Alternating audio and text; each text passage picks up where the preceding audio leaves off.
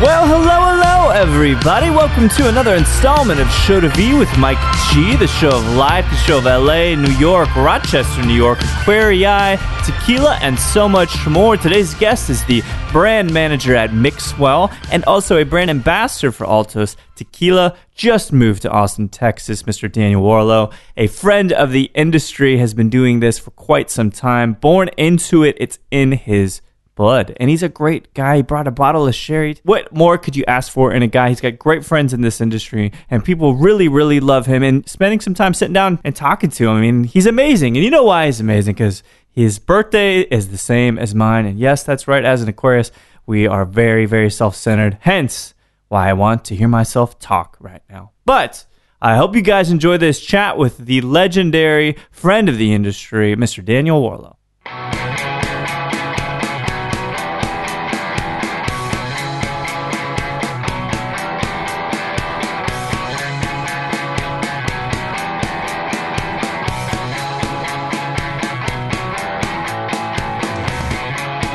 What ended up happening is I get to the airport, I get through security, I'm running through the airport, literally like one of those people that's like running, and I always like, I spend a lot of time in airports, so I always laugh at the people that are like running. Right. You're like, you guys are late. Like, oh man, you should have prepared. And I'm like running and I sprint up to the gate and the woman is like, what's your last name? And I'm like, Warlow. She's like, I've been waiting for you. And I'm like, I'm sorry. God. So I get on the plane. I'm like, yes, I made it. No problem. We take off. And next thing you know, I'm like, oh damn. Shit. Where's yep. Okay. I left it at the TSA, the checkpoint. Yeah.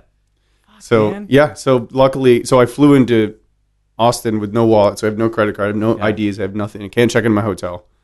And so I called a good friend of mine and I was like, hey, can I crash on the couch? Yeah. And just like, we'll figure it out. And then the next day I Venmo'd him like $500 to give me cash so I could get to the process. Then spend 2 days in Austin, fly home. Luckily I had my passport so I can get on the plane. Okay, good. Fly home. And then the next day I flew through Atlanta to go back to Rochester. So I just hopped off the plane and got it. It's crazy. Yeah. It's how powerless we are without a credit card or a driver's license. I don't like that. Your hands are tied.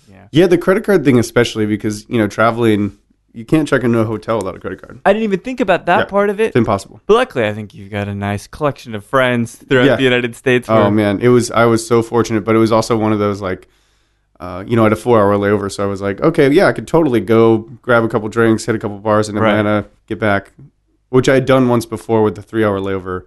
In San Francisco, I went to Tommy's Mexican restaurant. Oh, yeah. 2 margaritas. Massive. Yeah, and then got back on a plane. So it was not bad. Now I know to just watch my time. Yeah. A little better. It's hard. Well, I'm glad that you went through all of that for me. I won't take any credit, but it's been an interesting back and forth, and I think it's always fortuitous how things end up. But the thing, speaking of fortuitous things, I don't know what year you were born, but we have the same birthday. February 4th? February 4th. That's awesome. Dustin Dan Quayle. Fuck. Oh, shit. Are you kidding me? Yeah, I swear to God. I don't think I can spell tomato anyway. Actually, in all fairness, I don't know that I can. So, what year, if you want to tell me, what year were you 81. born? 81. All right. So, I'm 80. Okay. You're 81. Yep. February 4th. Okay. Do you align to... All right, let me put it this way. I like astrology. I don't... It's not hard-line. Like, I'm not hard-nosed about it, and I don't think that everybody fits into it. But Aquariuses, or Aquarii, when you meet other people that are Aquarii, you get along with them. Yeah, I feel like it's like a sixth sense. You kind of like get it. Yeah. You know? I mean, I guess I never really followed astrology. There was once an incident with a female who asked me like all these random questions. An incident. I like, okay. Well, just, with interaction. Yeah, she was like, hey, I'm intrigued by... a couple things like what is your birth date? Where were you born? What time were you born? And I'm like, why is she asking me all these questions? It turns out that you have 3 different signs. Uh-huh. Oh, right, that's right. Yeah. So apparently all three of mine are Aquarius. Oh my God! Which I guess is really crazy. And so I'm now all of a sudden I'm like, oh man, I'm just like super Aquarius. So I feel like I have a sixth sense for Aquarius. Yeah. So in a dynamic. So when you let's say an argument, right, or like some kind of conflict, are you the guy that smooths it over? What do you feel like your best hat is to put on in conflict? I guess it depends on the interaction, like who I'm conflicting with. Someone you love, let's say, okay. or like a lot. It's either I'm either gonna smooth it out, or I'm just gonna be like, okay, I'm gonna walk away now. Really? This is because it's like it's just not a thing. Yeah. Most of the time, I'd rather just be the guy that loses. That's I think I don't know where I got so stubborn. Maybe that was one of the things getting my parents and that, but I feel like we can smooth stuff over. We'd have a calming effect. Do people tell you that? Like that you're easy to talk to? I hear easy to talk to. Yeah. Yeah. I think that's why, especially in this industry, it's like, if it doesn't matter either side of the bar, if you're a bartender or you're a bar patron. Yeah. I think if you're that type of person, it just makes your interaction so much easier, and as a bartender especially. Yeah. Just being able to converse with somebody about nothing or just everything. I think so. People tell you things, don't they? Yep. There are things that do you have things that are what do they call it in Seinfeld that are in the vault that people have told you, like stuff that's pretty dark? Yeah. Totally. And I think that's an Aquarius thing. Yeah. Aligned, man. Forever. Yeah. It is. I wonder what the opposite of that is. I wonder who the people that you don't tell the secrets to are. May I take a guess? Yeah. I'm intrigued. I think that I'm not a huge astrology person. I just know kind of some basics. I don't think fire signs. People that maybe like Leos, and I love my wife dearly, but she's a Leo and very fiery. And of course, we confide in each other. But I think that passion and that fire, it's not subdued enough for someone to want to go into the situation saying, I'm going to open up and be vulnerable and tell you something that's really difficult to talk about. Does that make sense? Yeah. I don't know. The astrology thing really just goes as far as my own sign. I don't really know, like... Well, yeah, we're still centered. Yeah. That's part of the sign. Damn it, I wish you were going to bring that up. Oh, man. Dude, you're meticulously groomed, and you got a beard that's obviously been, evened out and stuff. So, yes, self-centered. I get it. I mean, it's appearances are everything. Yes, totally. Well, you're in LA, or you were in LA. Yeah, now I'm in Austin, so I guess, our appearances, everything in Austin. I feel like this is the most LA of Texas, so. Oh, really? Well, let me put it that way. The most California of Texas. Yes. No, I agree with that. Yeah. Absolutely. I think it's an interesting blend of you have to look like you don't care but care. The passive chic. I think that's also like a millennial thing. It's so? Kind of like, because we kind of did that with the whole grunge thing and our it was like, I want to look as dirty as possible, but I'm actually really clean. But the dudes in Seattle were like loggers, but then maybe when it made it into middle America, it kind of changed a bit. Yeah. But so there's like some interesting chapters to this story. I know we'll talk about LA. We'll talk about your recent move to Austin. But admittedly, you are a New York guy. You grew up in Rochester? Grew up in Rochester, yeah. Well, I actually grew up in a small town called Naples, New York. Where is that? It's so there's 5 Finger Lakes. In New York, and the farthest one west is called Canandaigua Lake, and at the base of that is the town called Naples. And I think currently they're at about 2,200 people. Amazing. Yeah. What kinds of things do you do in Naples? Yeah. You leave Naples? No, I mean you just count your time till you leave. Right? No, I mean my parents live there. They just bought a house there, so I went back for Thanksgiving to help them like put up drywall and insulation and stuff. So there's a lot of like farmland. There's a lot of it's rural. Yeah, very rural. What kind of industries were you focusing when you were living there? Really interesting story. My mother, she did she helped veterans find jobs, so she did permanent job placement for disabled veterans. Wow. And my stepdad, who was in the family business, which was a cemetery, was an undertaker. Really? Yeah, he managed a cemetery. So his father did that. I ended up working there when I was 12. Is it not intensely scary being a 12-year-old in a cemetery? Not really, because they talk about like the graveyard shift. Like no one works the graveyard shift. So like at the end of the day, like you're working from 8 to 4. Same business hours. So it's actually just really pleasant because you're outside in the summer and you get a lot of sun and exercise and a tan. In the winter, it's horrible. Yeah, it's bad. But I ended up doing that when I was 12. I ended up working there for a long time, but my stepbrother now runs it. So it's been in the family business for... Was the offer ever on the table for you to run it?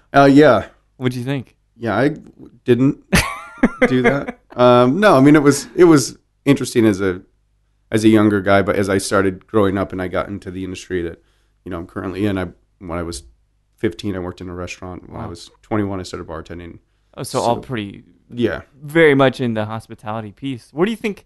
Well, all right, before we get there, because I always feel like, in a way, it's almost like this genetic proclivity to being in the industry, whether it's on the food side or whether it's on distribution or whatever. But you, in high school, this dude, were you a music guy? Were you concerned about grades? What kinds of things were you getting into? I definitely wasn't concerned about grades. Yeah. There was a large portion of me that was like, this school thing is, I don't get it. Yeah. I don't know why I have to do it. Again, the self-centeredness of an Aquarian. I can do this by myself. Yeah. Right. It was more like, when am I ever going to need calculus in life? Still, how do you feel about it now? I don't need calculus. Yeah, I need to do it. I mean, it's difficult when I have to use the piece of paper and like put the one over, carry the one in public. But aside from that, it's totally fine. Yeah, it all works. Yeah. No, I mean, I guess it was never my thing. I graduated from high school. Yeah. Yep. Of course. Did that. Went on to college, and that was short-lived. What field were you even pursuing? A couple different things. I mean, I started with computer information systems, Mm-hmm. and that was like, okay, I'm gonna get into computers. This is like a booming industry. I'm gonna like learn how to write code and all that stuff. And then after like a couple weeks of the computer lab, Fuck yes. I was like, this is not for me. Well, you talk about something different than that's inward facing. If you want to deal with people, you don't become a coder, Yeah, right? I learned that right away. Yeah. Yeah, that was something that I got away from right away, and then changed my major a couple times. I actually ended up with hospitality management. Really? Yep. So 15, you say you kind of had your first gig. Were you working at a restaurant, I imagine? Yeah, actually, so you kind of talked about the genetic thing. So my mother, when I was a young kid, she worked two different places. She worked at a Chinese restaurant at night, and she worked at a diner in the morning. So ding ding right there. yeah, so it was something that I was raised in. Literally, like I would go to the Chinese restaurant after school and eat dinner there, and like we'd go home together and stuff like that. But and then I ended up working at that Chinese restaurant when I was 15. Did you really? Yeah. Did they still remember your mom having worked? Oh yeah. Oh, that's Yeah. so cool. Even to this day. No shit. Yeah, it's an interesting kind of family story that would take forever to talk about, but they were very very tied and very close together, my mother and the owners. And so we when I was 15 and started bussing tables there, it didn't matter how much work I did. Uh-huh. He would always give me $100. No matter what? I swear to God. It was crazy. Not a bad deal for 15. Yeah. I think he also felt like my mom helped him a lot with Yeah. to like purchase a car and like translate things, kind of be like, because he was also always very like socially awkward in a way. Mr. Really? Lee. He was a really Mr. great Lee. guy though. Wow, that's Really incredible. So Yeah. did you imagine it's exciting? I always loved Chinese food when I was even a little kid. Yeah, I still love Chinese food. Yeah. I ate it for years. I still eat it. Vivid. It's Yeah. just something that you... It's called MSG. There was actually Talking about umami, yeah. Seriously, there was a massive tub. It looked like an oil bin. Yeah, or yeah. What do we call them? Oil barrel. Yeah. And on the side it said MSG, and it was in the kitchen. I mean, it's great. Yeah, it's It just does salt, make man. stuff, Who doesn't and love there's salt? still, everybody thinks, it gives you headaches, it's bad for you and things. Well, glutamates are good for you, for one. But secondly, there's only been one study that links it to even having remotely a headache. And that was it. I never had a headache from Me it. neither. Maybe it was all the booze that I drank with it that gave me. It cancels it out, Yeah. I think. Maybe. Oh yeah. Maybe that's it. So you graduate high school, you do the college thing for a bit, and you're saying you're about 21. Then the booze bug takes over? Is that when you start bartending? Yeah, I worked at a couple places in Rochester, and when I was, I guess maybe after a couple of years of doing that, which in Rochester, New York, by the way, I mean, if you bartend one night at a beer and shop pub and you're making $300, your rent's like $400 a month. Like what? Oh man, You know what I mean? You're It's the working like life, 3 or isn't it? 4 nights a week, Yeah. and you can do whatever you want. So it was the life. And when you're like 21, 22, 23, like what do you? It was just stupid the kind of trouble you get into. How do you even not get in trouble? Yeah, no, because you have so much time. Yeah, And then all the bartenders. The other thing was there were so many cops that would come in. I knew all the cops, that's bound to get you some breaks now and again, Yeah. right? Oh, many times. I actually went on a ride along with my friend Christian, and he took me all over the place one day, just all the stuff that he would do. We arrested a couple girls for stealing and dropped them off at jail and stuff like that. Right. So you get to know like cops really intimately and like all the people in all the other bars. So on your days off, it's just like, you go visit your friends at other bars and you never pay for anything. It was crazy. But, I guess after I left Naples and moved to Rochester, I always just had like this thing that was like, I want to see more. Always. There's always an appetite for more and more. Yeah. So when I was 23, I moved to New York City with my friend Sam, and we got an apartment on the Upper East Side, and I slept on the couch, and it took me like 3 months to get a job. Some things never change, do they? Dude, still to this day, I'm waiting for my bed. It comes on Sunday. Your band's going to break soon enough, man. I promise. No more couches. One of these days. They're comfortable, though. Yes, very true. But that's good. So you're kind of setting roots. I mean, again, this may be like a brilliant new chapter, and I don't know if it was for love or whatnot, which we'll talk about. But that's always the thing, man. People are moving for women. I think that's all right. Love will drive you to the other side of the world. Is that so? Why did you not? I think everybody wants to go to New York City. I mean, it is this just pipe dream for many of us, and lots of people from Austin. It's not that big of a jump, so they go down there and hang out and work out.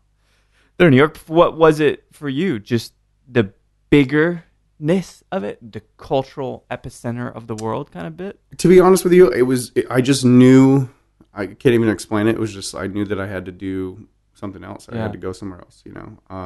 I'd never traveled anywhere. Oh, really? I'd been to Florida. My dad moved to Florida when I was a kid, so I'd been to Florida. I'd never been west of the Mississippi. I'd never left the country, except to go to Canada when I was 19 because you could drink. Yeah. So that was. And Canada's amazing. Yeah, it was great.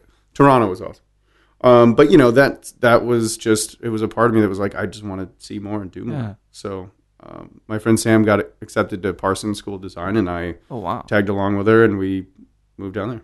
That's so cool. Yeah, it was the most trying but also defining time in my life. Did you feel equipped coming from what is essentially a small kind of insular place to something that is incredibly expansive in every way? It's interesting you say equipped because I think no one who moves into that can be equipped unless you'd visited a few times. Yeah. But because I wasn't equipped, I think it's what got me so far because I was so curious. Oh, wow. Every corner I took, every time I went somewhere, I walked for hours and hours every day.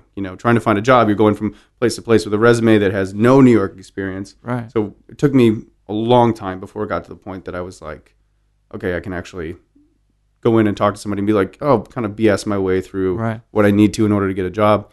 And it got down to like the wire. It was like, I've got $5 in my pocket. Got to make this happen. What am I going to do? Yeah. And I went onto Craigslist again, like I did every day, and I saw this cold call or cattle call. They bring a bunch of people in, and you just like stand there. And I walk into this restaurant on 17th Street, and it's like 30 people, and they're all looking for this 1 or 2 bartending gigs. Right. I'm like, crap, what am I doing here? Did you feel like you had like the skills to kind of after 3 months? Absolutely not. Yeah. Okay. You know what I mean? Like, because I'd been turned down at even the worst of places.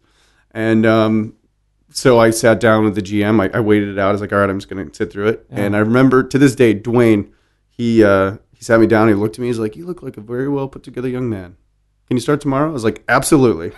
Yes. Amazing. And it was like the moment that changed my life. But the funny part was I still only had $5 in my pocket. So I had to walk to and from my apartment every day because I didn't have enough money to take the train until I got my paycheck. How far away was your place roughly? Oh, man, it was like an hour and 20-minute walk each way. Jesus. That's crazy. Insane. But you did it. I did it. And you know what? The day I got my first paycheck, I went to the bar that a friend of mine was running who let me drink for free because he was like, until you find a job, I'll let you drink for free. And I walked in and I was like, I will have a bottle of Budweiser, not that crappy draft stuff you've been giving me. And I'm going to have chicken wings and I'm going to pay cash. And he was like, whoa. I was like, that's right. I got a job. The big leagues. It's symbolic though. Yeah. I mean, that's got to be the moment in which I think if you were writing a book, like kind of started there and then perhaps your career in the hospitality industry exploded. I mean, maybe I'm not trying to be hyperbolic, but it does. I agree 100% because from that experience working at the Lobster Shack version of the place that I was at. Yeah. There was a high-end restaurant upstairs, and there was the Lobster Shack downstairs. Working there, I got to look at the wine list. Yeah. And I was like, what is this? There's like 400 white wines on here. I thought there were only like Pinot Red and Grigio, white. Zinfandel, you know what I mean? I had no idea. And that's when I got into wine because I was so curious. Again, my curiosity was just like uncovering every rock like you did. Yeah. So I ended up volunteering in the wine cellar. So like every Wednesday I would go in there and I would put all the wine away and I'd tag it and I'd put it on the shelf. Meanwhile, I was reading the wine Bible, looking at every label and just like curious. And I got really lucky because the group was expanding rapidly and they were looking for people to help them run their wine programs. Oh, wow. And so they put us all through the Quartermaster Sommelier program. So the guy that ran the program was a master sommelier and he was really adamant that we all did it. So the company would pay for paid for my intro, paid for my certified, paid for my advanced. And so that, from like an academic perspective, that was interesting to you. Absolutely, yeah, because it was something that I understood, it was something that I cared about, and I knew was applicable to my life. I see. So maybe it is again the Aquarius in me was like, you like to drink, figure out how to get paid for it. Yes, make them bring you information about the thing you like. I mean, I get that. You know, I mean. We're not self-serving. We're people of the community. I very much believe that about Aquarius. We're here for other people. But I think when it comes to our intellect and the cerebral nature, we want kind of the info to come to us. But we'll go and we'll get it, you know. So how long did it take you to go through that whole process, and did you end up coming out of that with a certification? Yeah, so I the first year, it took me about 3 months. I got my intro. That was pretty easy. That's kind of the easiest level. The next year I got my certified, and then 2 years after that, or about a year and a half later, I took my advanced in Cincinnati. Probably the reason why I hate Cincinnati. I took my advanced and I didn't pass. I failed theory, which was probably the thing that discouraged me the most because it was the thing that I knew I needed work on the most. Because it's so intense. It's really, in every level exponentially harder, and the third level was just the theory was too much. It was past beyond my grasp, and so I felt really comfortable with tasting. I felt really comfortable with service. Obviously, I did it every night. I worked the floor as a sommelier for 5 years, so it was something that I understood, but the theory was just out of control. Would you say that was the point where you maybe broke up with the academic side of wine? I would say that it's probably the point that I don't want to say broke up with wine, but we were separated. Yeah, there you go. Yeah, for sure. We're going to try some other things out for a little bit, right? But that was also a really amazing time for me because I was in Los Angeles at the time. I had opened a restaurant for that group, and I got to meet all of these crazy people getting into cocktails and fresh juices and stuff. And at that time, I guess maybe it was like 9 years ago now. At that time, 9 years ago in Los Angeles, it wasn't really a thing. Yeah. The Varnish hadn't opened. There weren't all of these places that there now are. But I got to be a part of a group that started that, and that was really amazing to me to see all these people so passionate about something that they really didn't know everything about. Right. Like now, all this information about bartending. It's a great time to be alive now. Oh yeah, it's great. Even the average consumer will come in and school you on a Tipperary cocktail. Yeah, sons of bitches. And you're like, well, okay, I've been to Ireland. Okay, I know what's up here. But it was an amazing thing, and I moved back to New York right after that. Spent a couple of years there. So what took you to LA in the first place? So I worked for that restaurant group for 4 years. Okay. So I worked at 2 of the restaurants in New York. I see. So they can just transfer you and you can go work. I went around to kind of open up the beverage programs. Gotcha. Went to DC for 2 years. Oh, cool. Went to LA for a year, back to New York.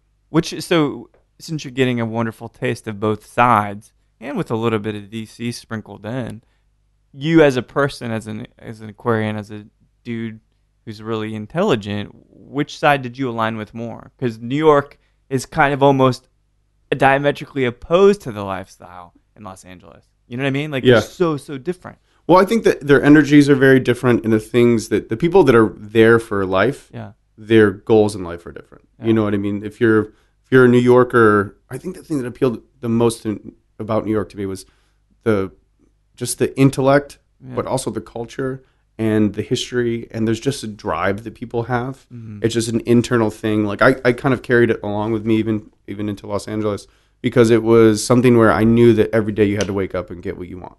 You know what I mean? You have to hustle. That's it. Yeah. And then you get to LA and it's like, hey man, it's cool. We're just hanging out. Hey, you want to go to the beach and just sit around I saw that commercial. Yeah. Rob Lowe fucking around in Do you want to swimsuit sit or in the whatever. sun and do nothing for a while? You know? Sure. But there's also a very, there's a very endearing thing about that. Like people learning to like actually enjoy what this thing is that we call life. That's a good point too. I think you're right. If you've got your head down and you're moving forward all the time, to be completely kitschy, you don't ever have time to stop and smell the roses, which is where all the good stuff comes from. Yeah. You know, and I think that's interesting. I mean, you have the ambition of a New Yorker and that you're willing to uncover whatever you need to uncover career-wise, academically, intellectually. Did it become a way, did it stifle you then when you ended up moving after, so you go New York, LA, New York, but then back to LA that last time? Well, it's funny because I moved back to New York, stayed there for a couple more years, and it was strange because I felt like the city changed, but really it was me that changed. You know what I mean? So coming back to New York, it was like, oh man, this is where I like found myself. I'm really excited to move back to New York. Yeah. I got a great job. Like I'm going to live in Soho. I'm going to do all the things I want to do. And after a couple of months, I was like, the city is what the city always is ever evolving, ever changing, right. Still has the same feel and vibe, but I'm just a different person because I just spent the last 3 years in 2 different cities, again, finding more out about myself. And it was just a little different. Yeah. And I think maybe also experiencing the weather of Los Angeles for a full year was kind of nice. Yeah. Because coming back to New York in the middle of winter was like, oh, why did I do this? Yeah. Did you think you were looking for different things for your, this is not turning into a spiritual conversation, I promise you, but different things for your soul? You know what I mean? There are different parts in our life where we're really looking for different things to fill that cup. Yeah, I think a lot of it was that. I mean, we're going to get real deep here, sure. But, I had like a breakup with someone in Los Angeles that almost also drove me back to New York to a place where I felt comfortable and knew that maybe it could recharge my batteries a little bit. Yeah. Which it did, and it revived me in a couple ways. I ended up opening a hotel there and meeting some people that are really still influential in my life. So I'm really happy that I did it. But after 2 years and after opening a massive hotel as the beverage director, I was like spent, because you're working. The first day we opened, I was there 23 hours. Yeah. So it's one of those things where like, working 12 or 16 hours a day for 3 months straight is like, okay, this is not what I want. Yeah. So that's when I decided to go back to LA. So I'm really happy that I did that, and I'm happy that I had all of those transitions, because if I hadn't, I wouldn't understand as much as I do about life and about what it means to like give yourself what you need, and to find that. Some people, especially in this industry, I think you've probably noticed this as well, but they put their body up on a cross for the sake of just being 100%. out there. And that's the thing I think you learn when you get a little bit older, is that you don't have to sacrifice your health for your career or for family. You know what I mean? Like you can, there is a balance. And did you think that you struck that finally getting out of New York and it's slowing it down in LA? I most certainly didn't, because then I opened a restaurant and I made a third of the money that I was making in New York, but I did it because I loved it. Yeah. And I opened this restaurant. I was there for 2.5 years. Again, met some really great people. There's actually a restaurant here in Austin, and one of the chefs, owners, is somebody I worked with. Which one? Olame. No shit. Yeah, Michael Fotoge. I didn't know that. Yeah, he was a sous chef and I was the GM. Oh, that man, lovely spot. Dude. Biscuits. Dude, the biscuits. They're the best. I did it there a couple weeks ago. It was one of the best meals I had all year. Yeah. I guess, calendar year. Yes. Oh, yeah. Very well. Yeah. Wait, you just missed it. Just by a few days. Yeah. So this kind of what's the word? Efficiency or proficiency as a bartender. I think that you were there experimenting with things that we hadn't even. It wasn't commonplace yet. You talk about fresh juices, which now we kind of look at like, really? Yep. It's easy to squeeze a fucking lime. Yeah. Make a daiquiri or make a margarita or whatever. But you're kind of ahead of that stuff. So I imagine early on, because you've got such a laundry list of brand work that you've done, what was that first kind of transition into brand work? Were you doing that all the time, or were you doing a mix of beverage directing and the brand work? The brand, okay, so when I moved back to New York from Los Angeles the first time, the only time I moved back to New York, I worked for a winery, a Russian River-based Pinot producer. Oh, cool. So as the East Coast sales manager, I was tasked with selling mostly. Yeah. And it was something that really I learned very early on how much I hated selling in the wine business. So, that sort of brand work to me was not appealing because I didn't get the same gratification from it. Some people are just driven by that sort of thing. Sure. I just was not. But after 2.5 years at the restaurant in LA, I had visited Mexico a couple times. I went to Mexico for the first time, I think probably like 6 years ago. Yeah. On a trip to the town of Tequila to visit some distilleries. And it just like immediately changes everything. Yeah, it changed my life. I was like, this is amazing. And the physical effort that goes into making that one particular spirit just blew my mind. So, having worked closely with a lot of brands, when you're at a successful restaurant or you're running a successful program, you get a lot of attention from brands. Having worked closely with a couple big brands, specifically like Absolut, things like that. I was approached by the Absolut company to launch Absolut Elix when they launched it in LA to work for them. And I just, I said, hey, I love your brand, love what you guys do, but it's just not for me. It's not my wheelhouse. And I really love tequila. I was like, and I know that you have this brand, Olmeca Altos, and I would feel really fortunate if I could work on the brand. And they were like, oh, that just started. We're not going to have any money on that brand. It's just, it's down the road, maybe a few years. And I was like, okay. The seeds are planted. Yeah. But I was like, okay, cool, whatever. Went back to doing what I was doing, and I was really happy with where I was at. But it intrigued me. And then about a month later, I got a phone call from a guy, and he was like, he was working on the brand and had worked on it since the launch. Wow. And he was like, hey man, my visa's all messed up. I can't stay in the States. I got to go to Mexico. Would you be interested in taking my job? Oh wow. And so, got a phone call, and because of a visa thing. Yeah. And so I ended up taking his job as the West Coast ambassador for Altos. That's incredible. So it was very fortuitous. I mean, a lot of people are like, oh, cool, you got brand work. Like, that's great. Everybody gets a phone call someday and they're like, hey, do you want to work for so-and-so? No, but this is the brand you want. Exactly. So when people come to me and they're like, oh, I mean, cool, like, you're working on this brand, but you're just doing it because it's your job. I'm like, you don't really get it. Like, I asked for this job. Yeah. It's not like you're online dating. Like, you met this thing organically and you developed a passion and romance for it on your own. Yeah. Which is an amazing thing. Yeah, and I think also it helped, like the portfolio, like Pernod Ricard is one of my favorite portfolios, so it was easy for me to transition into the family. Yeah. And I really enjoyed the family type environment that they created. But again, it was my first run at this sort of thing, so it was a strenuous couple of years. What do you think, like you personality-wise, what do you think is your kind of approach to brand work just in general? Is it moving units? Is it developing deep relationships? What do you really enjoy about it? I mean, I think everybody has their own thing, obviously. Yeah, exactly. Like you mentioned, there's a couple different approaches. But for me, I really care about what we do. I genuinely love our product. And what we're doing is not trying to take over the world. Yeah. I think a lot of brands are out there like, I want all the shelf space. I want all the cocktails on the menu. I want all of that. I want to take all these other brands off the shelf. That's not what we're trying to do. Yeah. And I think the more people understand and hear and see what we're trying to do, which is really create an amazing, well-made product at an affordable price.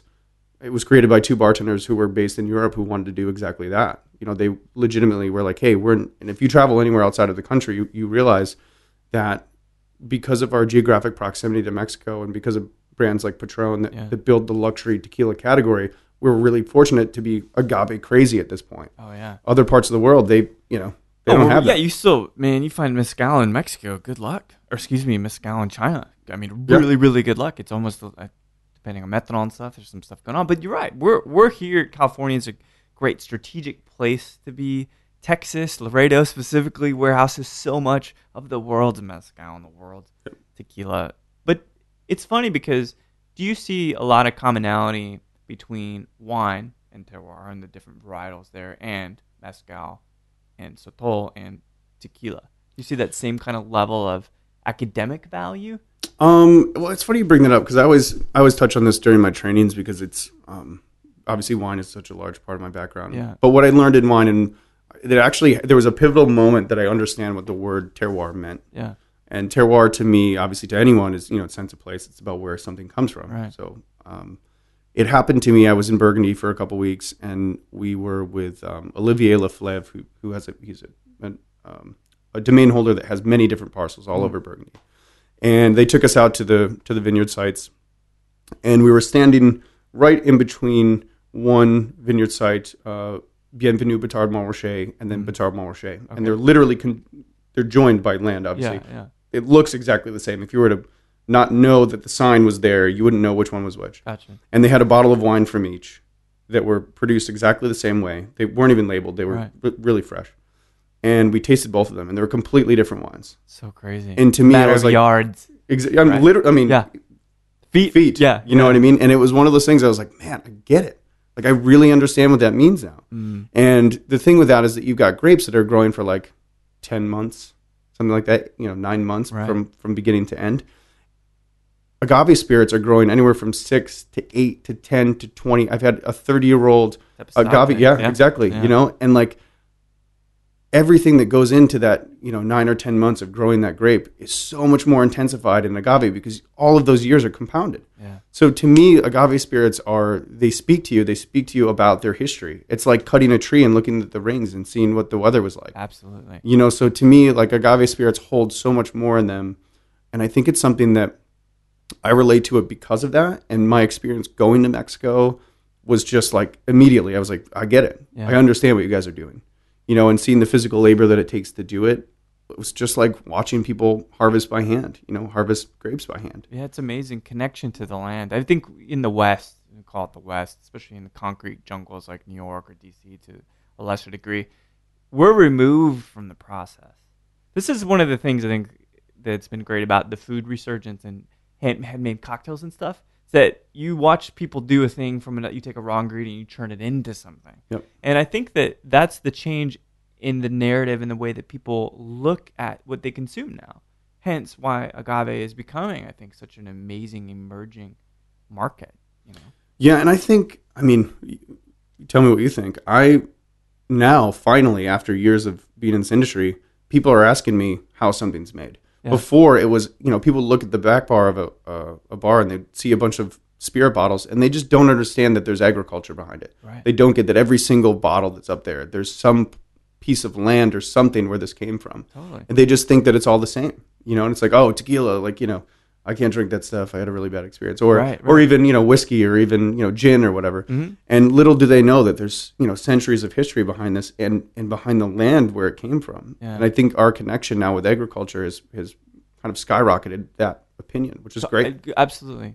Farm to table is a thing that people understand. Even my parents understand that. Yep. No, they're great, hip parents and very progressive, but that actually means something now. Organic produce means something, and maybe, God, in the flying face of what's going on politically in the country, maybe us being more concerned about the substance and the life of something and stop looking at a bottle by its cover and be more concerned about where it comes from, that sense of place. Like, maybe that speaks about us as a people. Maybe we're improving. Maybe we're getting more compassionate. I would like to think that we as a whole are, but I think it's a very small few, but we're getting there. I love this bubble, though. Yeah. It's a great bubble for us. Listen, I love the bubble. Yeah.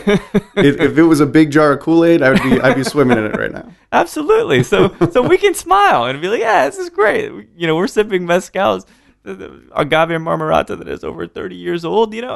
Fucking yes, this is the time to be alive in this industry. Yeah, I the only hesitation I have is things like that are just waiting for that moment where we just Americanize it and it's a necessity for everyone, and then all of a sudden it's like, well, that's not really something we can accomplish. Yeah. So I think the other important part to brand work out there for me is doing it the right way and making sure that who you are working for, no matter who you're working for, is thinking about that, and the sustainability factor of it. Because at the end of the day, like, sure, we can get out there and promote our product and we can sell it to everybody and we can make it something that everybody wants, but can we provide it the right way? Can we still provide a quality product? Delicious every time. Right. Yeah. Or do we have to reduce the quality of it in order to get it out there? Yeah. So I think there's a very fine balance of that. And I think that very few people do that. There's some really great people out there doing it. And they're my, compadres. Idols. And and the people that I would most certainly, help out in any way. Absolutely. So how long have you been with Altos now total? Well, so I worked with them for 4 years, and then I left for a year and a half. Okay. And then I just came back. Officially came back on the first full time. Really? Moving here to Austin, yeah. So this, gosh, you probably achieved. I mean, it's so cool because it's like we're getting to see this whole picture unravel, right? So you're starting as a dude in the hospitality industry doing some things, but not barbacking, but bussing. Then you move to making drinks. And I will throw this out there. I was a barback for 2 years. Oh, okay. I bet. Oh, yeah. Dude, it goes without saying. Just want to make sure everybody knows I carried cases of beer for 2 years. Dude, I mopped the floor. I have no doubt. Like I called it. So that's the thing in the music industry. Like, did you ever do like carry all the amps and set up drums for people? No. Then you haven't barbacked. It's the same thing, right? Like carrying those fucking heavy amps upstairs and all that. But I can read it in the beard, just man. Put it out there. Just put it out there. I love it. But you've kind of traversed on these all these different elements of the industry, and everything kind of coming to be where it was in LA. What was that moment, or what was the opportunity that you're like, it's time to move on and do something else, a new frontier here in Austin? Well, there's a couple layers to this. I mean, the working for the brand. It's kind of second nature to me. Yeah. I think the thing that you understand first when you work for a brand is that you are the brand, and people are like, it's 24/7. Mm-hmm. There's never a moment when you're not. That's tough. Yeah, believe me. There's a lot of times I'm like, oh man, I don't know if I said the right thing there. Yeah. Because I don't want them to think poorly of the brand. But a lot of the time you have your own opinions of things, and it's hard to hold back. But yeah, oh yeah. But I like that though, because that's why you get hired. They don't want someone to be so clear cut and white bread that it doesn't introduce some edginess. I mean, you got to have the integrity, so that comes along with you, the reputation that comes along with you, your actual experience. So you're bringing all this stuff into Austin. So you said you rejoined with Altos as of this calendar year? Yeah. So officially, I started again full time on the first of the year. But I'd come back in. I guess it was September, kind of part-time. So I have another project called Mixwell. That's right, yeah. Which is a soda company. Founded by a fellow bartender now. Yeah, Billy Ray, really good friend of mine, lives in Los Angeles, bartender for a very long time. That launched last December. Mm-hmm. It's been really crazy. One of the most... Some really cool flavors, too, if I recall. Yeah. So Billy did all the flavor compiling. Wow. He created them all actually out of his kitchen. Oh, amazing. So the flavors are really meant to pair obviously with spirits, hence the name. But obviously the one I gravitated towards first was the Mojave grapefruit soda. Yeah. Which obviously for me, Tequila Paloma. Yeah. We actually went down to Mexico and we filmed a video about the Paloma. We actually went to La Capilla, which is a bar in Tequila. Yeah, but world renowned now. Yeah. Yeah. Don Javier Delgado Corona, the guy that owns the place, he's a lot older now. He's in his 90s, in his mid 90s, so he doesn't actually really bartend anymore. Yeah. But his nephew Aaron was kind enough to sit there for the day with us, shoot some video, talk on camera, just kind of be like, hey, like, what do you think of this product? Like, talk to us about your history. Kind of, give us a lowdown on the Paloma and your uncle and all of that. And it was a really awesome experience. So that was like probably the one like pivotal moment where I was like, man, I really do love this sort of work, because it's not just going in and like selling a product. It's legitimately, there is a product that you really care about and it's expressing to other people how you care about it. Mm-hmm. And I think a lot of brand people, they come in like a bull and they're just like, I want this, I want that. And it's that's not my approach. For me, it's like, I've got a great product. I'd be happy to share it with you. If you want to hear about it, cool, let's talk about it. If you don't, no big deal. Yeah. You know what I mean? I feel you. That's exactly how Yeah. And I think that our approach with Mixwell is, it's very bartender focused, obviously. But it's also something that's like, dude, we have a really great product here, but we don't really care. We don't want you to just look at our product. We want to showcase bartenders. Yeah. So a big thing for us is like filming in every city that we go. We film bartenders and we talk about why they do what they do. I saw Ryan was in one of those videos, Mr. Sumner, which he's a Dallas guy, and then he moved out there. So, dude, love good Ryan. Dude. Yeah, really good. Amazing guy. Expecting a kid now too. Yeah, he and Maxine. Both of them are in the video. Yeah. Oh, is that really? Yeah, Maxine's in the video as well. Yeah. Oh, cool. But and then we did the one in Vegas, and Nectali, who owns Herbs and Rye, Oh, yeah. was in it, and he actually had an awesome spot, man.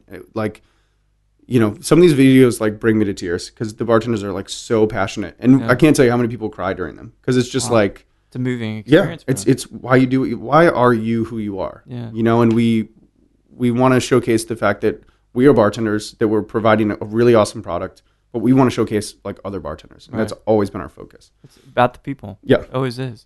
So really excited about that too. So you find yourself in Austin, which is a great market for both tequila and mixing adjuncts, we could call it. There's many different ways. What's the format? So you guys have is it 3 flavors of the mix bowl? Yeah, so we do. We have the Mojave grapefruit soda. Yeah. We have a young ginger ale. Then we have a dandelion tonic. Oh man! And they're all in resealable cans. Oh, that's so brilliant. The first resealable cans in America. Yeah. What's the mechanism there? There's a German company called Exo Solutions, and we kind of partnered with them. The top is really unique. Looks like a regular top, except it's got a black plastic piece, and what's kind of cool is underneath the top, there's another piece that has like a rubber seal. So once you open the top and slide it back, it opens, and then you slide it back and seal it, and it seals back up. That's incredible. And it holds carbonation for 2 days. Holy shit, that's insane. Yeah. And these are 6.5 ounce? 12 ounce. 12 ounce. Even better. Because you can reseal it? Yeah. So I think a lot of the time people, they pick up the like 8 ounce little pop tops. Right. Use half of it and it's gone. So and you're saving money for everybody. Yeah, for sure. It's cheaper per ounce, and it's also, you know, you can reuse it.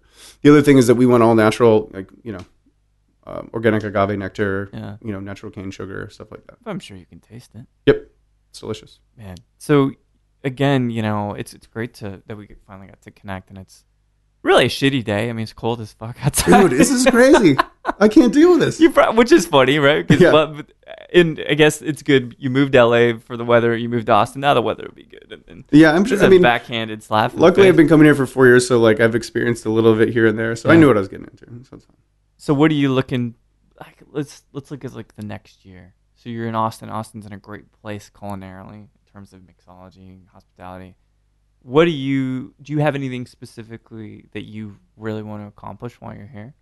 I mean, obviously the brand guy is going to be like, I really want to, you know, you grow personally, the brand. How about that? But let's be honest. I am that person because why else would I have come back to do it? Sure. But at the end of the day, like we have some really cool, awesome projects coming, especially with Altos, where we do a global competition called Tahona Society, and this will be the first year out of the 9 years. Well, not seventh year out of the 7 years that we've been doing it, that somebody from Texas will get to compete and go to this global competition.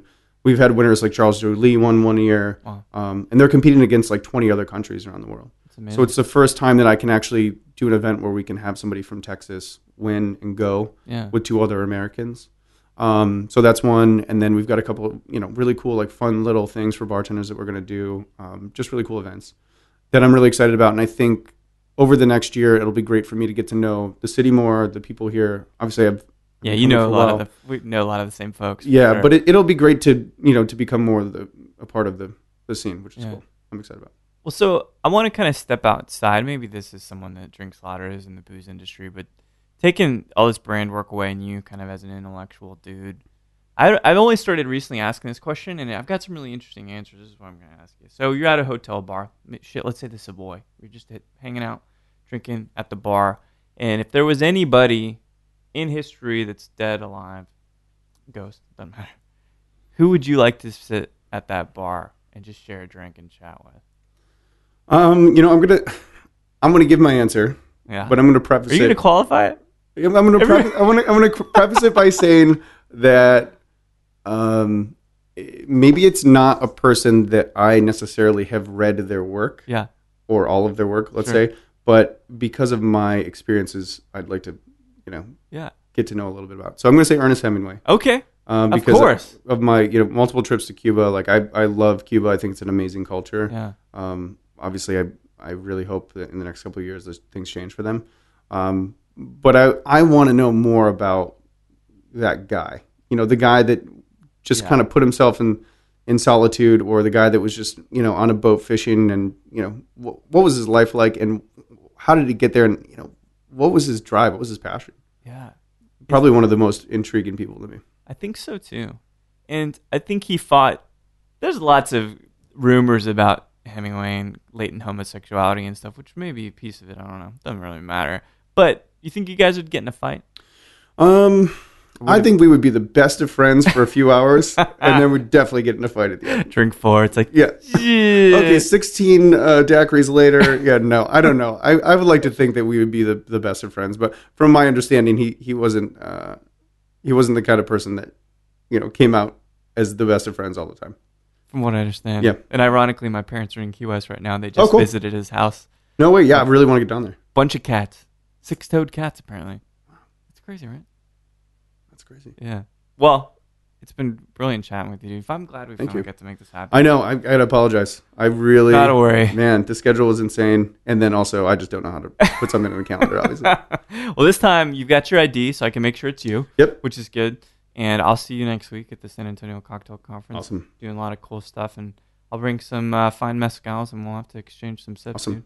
Thanks so much for chatting. Yeah, thank you. Well, there we have it. The sensible, the warm, the Aquarian himself, Mr. Daniel Warlow of Mixwell Mixers. I haven't had a chance to try them yet, but they sound incredibly intriguing, interesting ingredients at Altos Tequila, a staple tequila in many back bars near you. So it's great getting to talk to Daniel. I mean, I say this all the time. It's great getting to talk to people. It's great getting to talk to people. But we're born into this familiarity with one another's kind of personalities or demeanors. And in a sense, it was kind of like talking to myself, which is a great thing. Because right now, really, talking into a microphone, it's like I'm talking to myself. So Daniel, thank you so much for the share. And Godspeed on your efforts with Mixwell and Los Altos Tequila. And thank you for listening to Show to V with Mike G. No matter what you do to prepare for a long European excursion, or what kind of whiskey you feel like drinking today on the first day of spring, please keep dancing.